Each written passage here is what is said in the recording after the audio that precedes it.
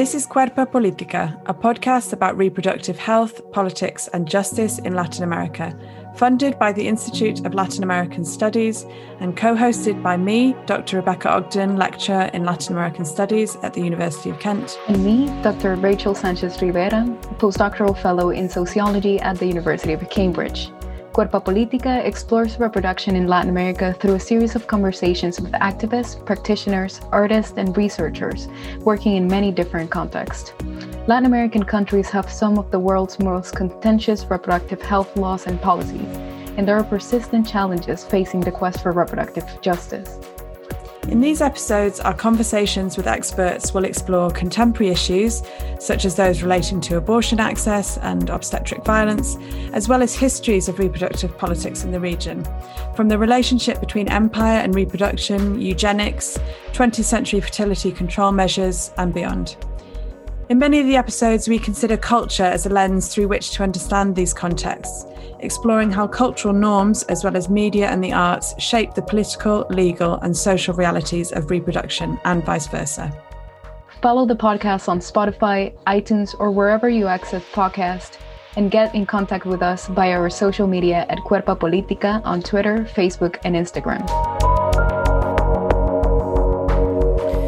Dr. Rebecca Smith is a lecturer in law at Birmingham City University, specialising in international human rights law. She focuses on women's and LGBTQ+ rights and the sometimes productive tensions arising from historically oppressed groups engaging with the language and mechanisms of human rights. Dr. Smith completed her PhD at the University of Edinburgh. Her doctoral thesis focused on campaigns for abortion access in El Salvador and Ireland at the national, regional, international and transnational levels of the human rights systems. Her research has been published in the journal Feminist Review and in the 2020 edited volume Gender Justice and the Law: Theoretical Practices of Intersectional Identity. This episode was recorded on the 21st of October 2021. Welcome, Dr. Rebecca Smith. Thank you for being here. In our conversations so far in this podcast series, we haven't yet looked at or discussed El Salvador. What's distinct about reproductive politics in this context? Right.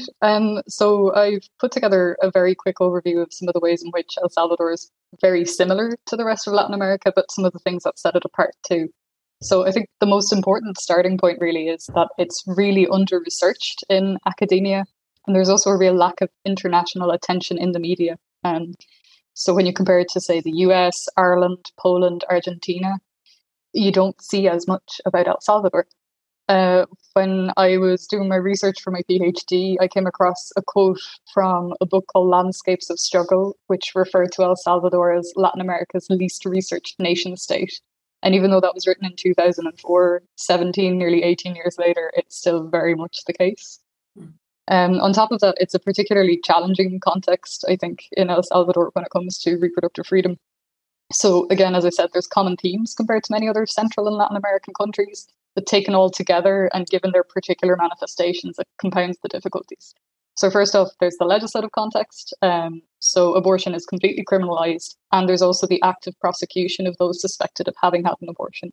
Nicaragua and Honduras have similar legislation, but there isn't the same active prosecution happening. And on top of that, there's no sign that the legislation will change anytime soon. So back kind of August, early September, the Legislative Assembly said that they've shelved any proposals for slight reform. And again, that was confirmed just this morning. I saw it on Twitter. It was condemned by the feminist activists and organizations in El Salvador as a real retrograde step. So that's the legislative. Political side, there's a bit of a slide into dictatorship/authoritarianism going on at the moment, as I'm sure many of your listeners are aware. So it started kind of February 2020.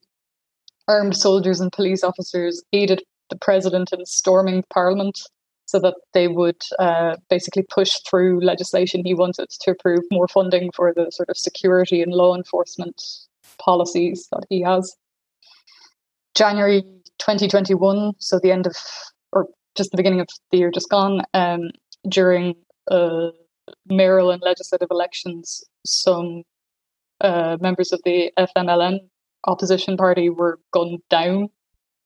And rather than condemning the attack, Bukele took to Twitter to insult the party and to insinuate that the attack was planned by the party to gain public sympathy ahead of the elections. He's also repeatedly incited violence against his political opponents and makes comments like the public has a constitutional right to popular insurrection and that Salvadorans are justified in a supposed desire to burn all politicians alive. And during the first Legislative Assembly of this year, so in May 2021, he replaced 5 magistrates on the court's constitutional chamber. So that's one of the highest, it is pretty much the highest court in El Salvador. So he replaced them with judges favourable to him, and he also fired the Attorney General. And that's largely been seen as a move to avoid any scrutiny of him and allegations of corruption and all the rest of it. And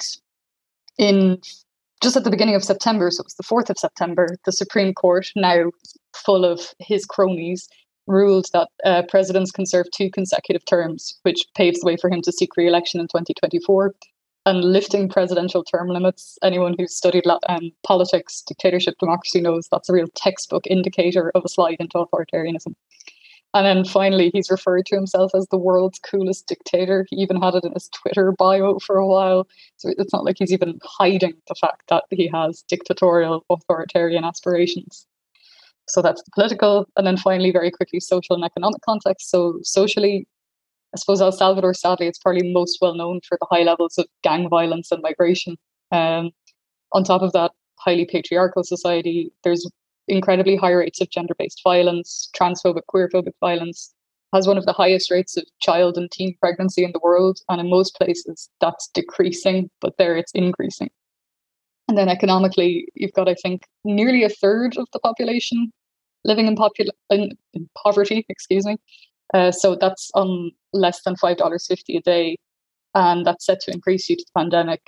So there's lack of access to education, healthcare, sanitation, water, nutrition. And yet, this is the context into which they've just introduced Bitcoin as a national currency. It's the worst possible context you could do that.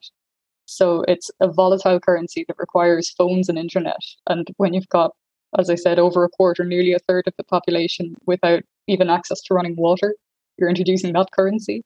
And it's a dream currency for money laundering, corruption, drug trafficking, gang violence. It's just shocking.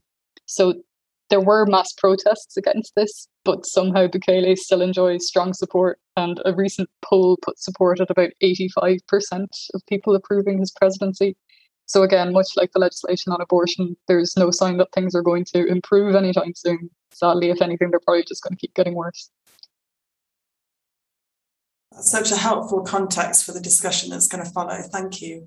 What some people who maybe have not a very advanced knowledge or experience of El Salvador might have heard of the Manuela, this case of Manuela, this pseudonym. Could you tell us about the El Caso Manuela, who she was and the impact of this case within the country, but also in the region and internationally? Yeah, for sure. So this one, it's, I suppose, had the biggest impact nationally and internationally.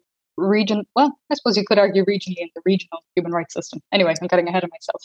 So it kind of all starts in February 2008. So at the time, Manuela was 32 years old. She was a single mother of 2, and she experienced severe pelvic bleeding and fainted following a fall.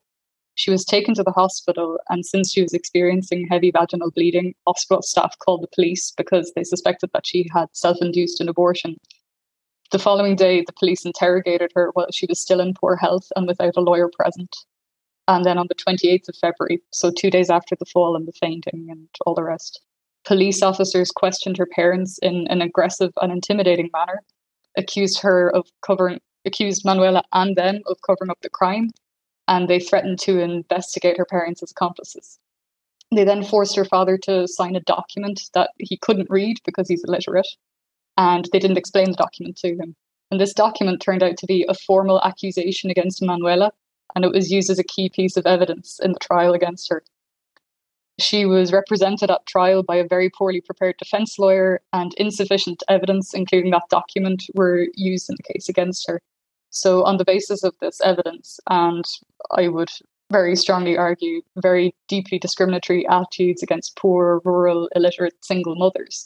She was sentenced to 30 years in prison for aggravated homicide.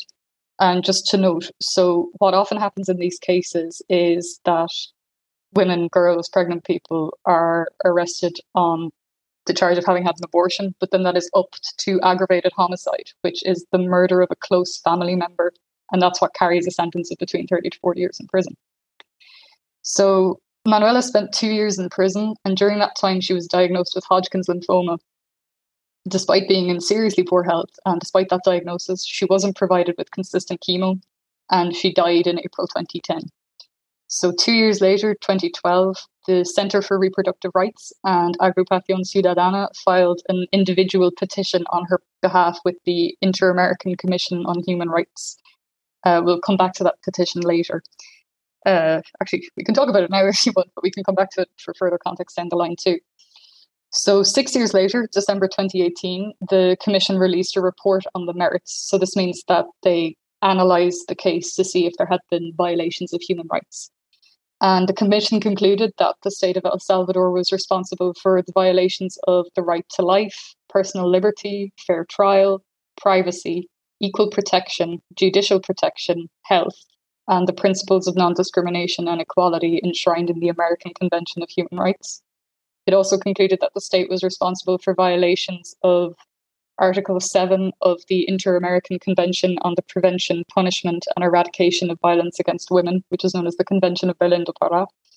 And specifically it was Articles 7A, B and E of the Convention, which concern the obligation on states to implement policies to prevent, punish and eradicate violence against women, apply due diligence to prevent, investigate and impose penalties for violence against women, and take all appropriate measures, including legislative measures, to amend or repeal existing laws and regulations, or to modify legal or customary practices which sustain the persistence and tolerance of violence against women. So it made recommendations to the state on what needs to change. And on top of that, when I say it, I mean the Commission, the Inter-American Commission on Human Rights, also referred this particular petition to the Inter-American Court of Human Rights.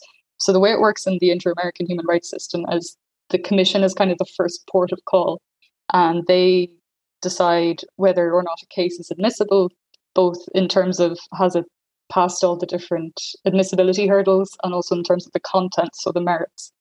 And if they find that their case is especially significant, or there's indications of, say, systemic violations, or it could be helpful in developing the jurisprudence of the court and the human rights system of the Americas, what they do is they're referred to the court. So it's really significant that this case has been referred to the Inter-American Court. The judgment is due in December, so I'm currently waiting for that to come out so I can do a proper analysis and see what comes of it. I mean, they're probably going to restate the Commission's findings that there were multiple human rights violations. But the fact that it's from the court means it's legally binding not only on El Salvador, but also on any of the other states that are members of the Organization of American States and that have acceded to the American Convention on Human Rights and the Convention of Belém do Pará. They are bound by those findings. So if that court interprets human rights in such a way that, say, you need to decriminalize abortion at a minimum in certain circumstances, then all those states have to do that. Whether they will or not, of course, remains to be seen. So that's kind of the quick overview of that. I'm happy to talk about the Inter-American human rights system a little bit more if you want, but we can move on if needs be.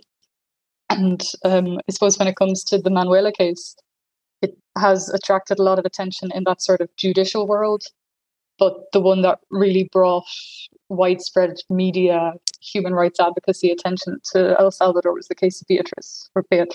It was March 2013, so not that long after the Manuela case, that Beatriz, who was 22 at the time, living with lupus and pregnant with an anencephalic fetus, so a baby that would not survive after pregnancy or would die very soon after or would die very soon before birth. She was forced to continue with her pregnancy despite medical consensus that it posed a grave risk to her health and her life, and despite, as I said, that being a condition that's called incompatible with life outside the womb in medical parlance. So her health team recognizes that she needed an abortion to save her life and protect her health. they and Beatriz had to go through legal action. So they had to file what's called an amparo, an appeal, alleging that the abortion legislation was unconstitutional because it violated her rights. So they had to file that with the constitutional bench of the Supreme Court. So our dear friends that we mentioned earlier that are now on the side of a dictator. But anyway, they filed that petition 11th of April, and the court took 6 days to agree to hear the case, even though she was essentially dying at this point. So national, regional, transnational feminist and human rights organizations, including the Inter-American Human Rights System and the UN Human Rights System, intervened in the controversy. So at the end of April of that year, 4 UN human rights experts issued a statement calling on the government to permit the abortion to prevent multiple human rights violations. Throughout April and May, her case received attention in the media. Individuals contacted the Salvadoran government. There was an Amnesty International campaign. Even then, the court didn't make progress in its deliberations, which was kind of on purpose, as I'll show after. So in response to that procrastination, 3 feminist organizations, including 2 we'll be talking about in a bit more detail, Agrupación Ciudadana and La Colectiva Feminista, requested that the Inter-American Commission intervene in the case. So one thing that the Inter-American Human Rights System can do if there's a sort of emergency situation is issue what are called precautionary measures. So the Inter-American Commission issues those. That was the end of April. And it called on El Salvador to protect the life, personal integrity and health of Beatriz by permitting the abortion. That was ignored. So then what happens is the Inter-American Court issues what are called provisional measures, which is basically them saying, listen, you really need to do something like yesterday to sort this situation out and prevent human rights violations. And despite all that, so despite clear medical evidence that she could not continue with the pregnancy, despite filing an amparo with the Supreme Court, despite interventions by civil society, human rights experts, and all the rest of it, the constitutional bench of the Supreme Court ruled by a 4-1 majority at the end of May that the rights of the mother cannot take precedence over those of the nascituris or vice versa. So permitting the abortion would contravene the constitutional right to life understood as beginning at the moment of conception. So to further ensure that no legal precedent was set with regard to the complete ban on abortion, the Supreme Court's protracted deliberations resulted in her pregnancy passing the 20th week. And so the termination of pregnancy at that point ended up being induced labour rather than an abortion. You see that kind of playing around with terminology and timelines in Ireland as well. It's a rant for another day. But anyway, the baby was delivered by C-section and only lived for 5 hours. And then Beatriz was in the ICU for a while and one of her kidneys was permanently damaged. A petition was filed again with the Inter-American Commission back in November 2013, accepted in 2015. I still actually haven't seen any decision on the merits, though. I don't. Sometimes it can be hard to find those documents, despite my best efforts. But that was Beatriz. And following her case, this idea of las 17, so the 17, in El Salvador. So other women like her, like Manuela, who'd fallen foul of the complete criminalization and active prosecution of people in El Salvador suspected of having had abortions. The feminist movement sort of rallied around them and started this campaign for their release, for an overhaul of the legislation. And that's kind of what's been going on. I think thank you for giving such a complete answer. I think it's fascinating for those of us who don't work in human rights law. It's really fascinating and kind of it's also staggering and depressing to realise to understand the mechanisms of those bodies, but also see the limits and how they're resisted in particular contexts. And I think because we're not we're approaching these questions from different disciplinary angles, we often use terms like reproductive freedoms or reproductive rights in an interchangeable way. But sexual and reproductive rights, SRHR, is the concept that you use in your research. Could you tell us about the potential and the limits of these terms, both in the context of international human rights law and in Latin America, and how have feminist groups that you've looked at, how they engaged with these terms or continue to engage with these terms and with human rights frameworks more broadly, and what kind of outcomes have those engagements had? Yeah, sure. So sexual and reproductive health and rights, or SRHRs, it's the term that's used in international human rights law. So I sort of have to use it But what interests me and what I explored a bit and want to continue exploring as I research this is the extent to which the radical intersectional feminist understanding of reproductive freedom, as articulated primarily by Black feminists and Global South feminists, can be brought to bear on international human rights law. So when it comes to SRHRs, the potential is the fact that it is legally binding. You have this legitimacy and weight that international human rights law carries. And I also like the fact that it's kind of a more holistic term than, say, reproductive rights, because it takes, it encompasses everything from access to abortion to comprehensive sexuality education to LGBTQ rights. So there's already that hint of an intersectional, systemic, transformative approach inherent to it. But the limits, I suppose, first off, there are practical limits. So the lack of implementation at the national level of, no matter how legally binding international human rights law might be on paper, in practice, there's nothing that can really be done to sort of march in and tell a government what to do. On top of that, there's a massive lack of resources within these systems. So that leads to issues like a massive backlog in processing petitions, as is evidenced by the timeline of the Manuela case. I mean, she passed away 2010, filed a petition, I think, was it shortly after 2012. They didn't hear the case until 2018, and it's only going to the court now in 2021. So these things aren't exactly speedy. And then the other limit is the kind of more theoretical, conceptual one, this tension between to what extent can international human rights law, which for the most part is very much grounded in like the liberal tradition, ever embrace, accommodate, be infiltrated by feminist approaches. And then reproductive freedom, the potential and limits of that. The potential is it's much more expansive, it's much more radical and transformative. And it's often defined as, say, the complete physical, mental, spiritual, political, social, and economic well-being of women and girls based on the full achievement and protection of their human rights. So that's from Ross, cited in Ackerman, Every Body Has Its Own Feminism.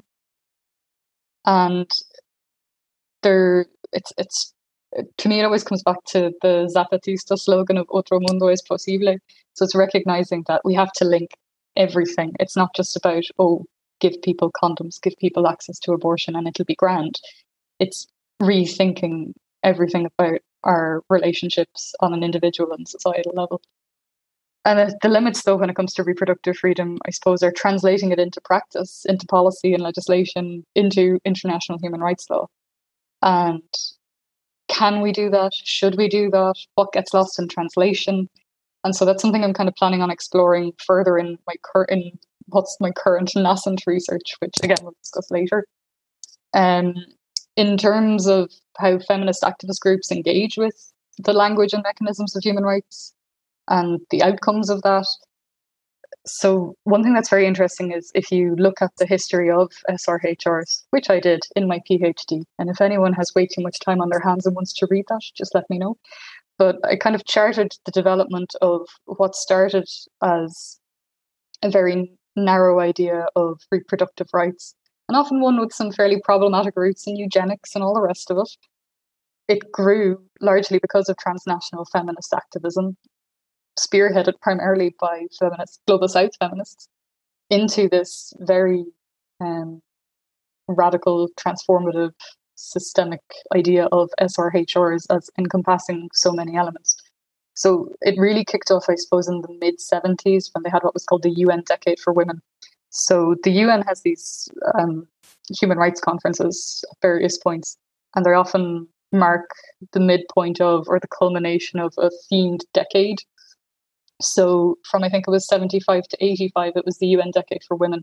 One of the key concrete outcomes of that was the Convention on the Elimination of All Forms of Discrimination Against Women, or CEDAW, which is an international human rights law treaty all to do with discrimination against women. Fun fact, it is the international treaty with the most reservations, i.e. objections, of any treaty in the world, in case you were under any doubts as to how women's human rights are faring. But that was one kind of outcome of it. But the other outcome was at these conferences, they have sort of a side NGO conference where activists from all over the world are able to come together, share ideas. And that resulted in a much more organized and active, I suppose, transnational feminist movement. It provided a great platform for them. And in the early 90s, there was a series of UN human rights conferences. So the big one in 93 was in Vienna, and that's where this idea of women's rights are human rights sort of really gained legitimacy. Yes, it took until 1993, but here we are. And then in 1994, you had the Cairo Conference, which is where sort of reproductive rights and reproductive health were discussed quite openly, I suppose, for the first time in a human rights context and recognized as human rights issues. There was a lot of backlash around sexual health and rights, which is this LGBTQ side of things. And there's some very interesting literature on that. That's well worth investigating for any listeners. And then there was also the Beijing World Conference on Women. And again, that was this sort of big celebration of women's human rights and how far we've come, but look how far we have to go. So thanks to feminist engagement with the human rights system, that is why we actually have SRHRs in international human rights law at all. And a lot of those feminists were coming from this perspective of reproductive freedom, systemic change. So again, there's just enough of that visible in SRHRs and international human rights law, but the extent to which the system and traditional legal reasoning can ever fully embrace it remains to be seen. So how do matters of citizenship intersect with struggles for sexual and reproductive rights? Okay, so in my thesis, I came up with this theoretical framework as one must, which I called the Multi-Level Feminist Citizenship Project. I was trying to find a concise way of simply saying struggle around rights that take place at the interconnected national, regional, and international levels. But that's the kind of slightly Germanic phrase I ended up with. The starting point, though, it's that citizenship, again, like the law, is a discourse that's best conceptualized at its core as being about the right to have rights and the right to determine the scope of those rights. So if you look at political theories going back to Hannah Arendt, that's what's going on with it. So if we're talking about rights and human rights, maybe we should explore citizenship too. And then kind of from the mid-80s to the early 90s, there was some really interesting feminist analysis of citizenship going on. I particularly recommend Ruth Lister's work. And it's this idea that citizenship has operated to exclude and oppress women and gender diverse people, often on the basis of their gender, sexuality, and reproduction. So you have all these discourses about how unruly and dangerous female sexuality and reproduction are if they're left unregulated. And you look at law, you look at philosophy, theology, medicine, you see those discourses going right back to Aristotle. So my argument was that restricting access to abortion is a manifestation of this exclusion from and oppression by citizenship. So women aren't permitted to determine if, when, whether, how to have children. It's the patriarchal state, it's their husbands who do that deciding. And demanding access to abortion challenges this assigned role of women as non-citizens with the sole purpose of bearing future citizens for two reasons. So the first off is it's demanding that women, rather than the state or the patriarch, are the ones who get to decide whether a child or future citizen is born. And then it's also then exercising a rights claim, which is something which only citizens, who can only be male, are allowed to do. So in the PhD, I did this massive discourse analysis and genealogy of the evolution of restrictive abortion legislation in El Salvador and Ireland, looking at how colonialism, Christianity, the gender order, all that stuff came together around this idea of exclusion and oppression in the name of citizenship and can be seen in restrictive abortion legislation. So I think it's a useful conceptual framing that exposes some of the deeper power dynamics that might not be immediately apparent. But understandably, people immediately think of citizenship in terms of legal citizenship and having a passport and all that kind of thing. So sometimes I do wonder if it causes more confusion than clarity. But for now, it's something I'm going to continue playing with. And especially in Latin American scholarship, there's some really cool feminist stuff on citizenship, and particularly in the feminist movements. So I think it's kind of true to them and their words and their approaches to keep playing with that concept, even if in English language terms, comes off as being something a bit different. You mentioned Ireland there, and one of the other episodes in this series with Dr. Kira Broderick discussed the links between activist groups in Argentina and Chile and Ireland, including the use of kind of shared symbols and slogans in those activist movements. What kind of transnational links have you been able to trace in your research between Ireland and El Salvador? Yeah, great question. And side note, it's a great episode, and I'd encourage anyone listening now to go back and listen to that one if they haven't already. So in terms of symbols and slogans, the only one I've come across really that seems to have appeared in both places is "Get your rosaries off my ovaries," which is one of my personal faves from all the protests over the past years. And then I suppose in terms of clothing, in both there has been one iconic item of clothing that's really taken off. So in Ireland we had the black repeal jumpers. To my shame, I never managed to get my hands on one. So if anyone has a spare repeal jumper, send it my way.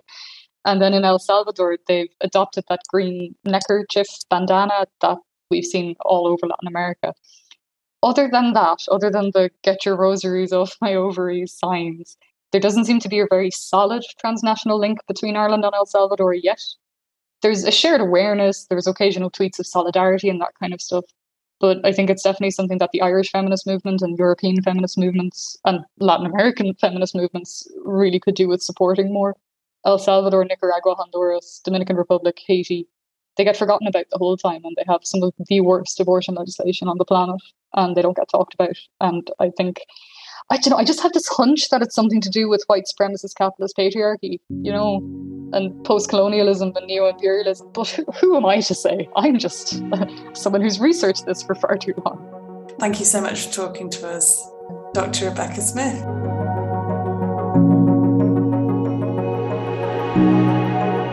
Thank you to the Institute of Latin American Studies, School of Advanced Study, University of London, for generously funding this project.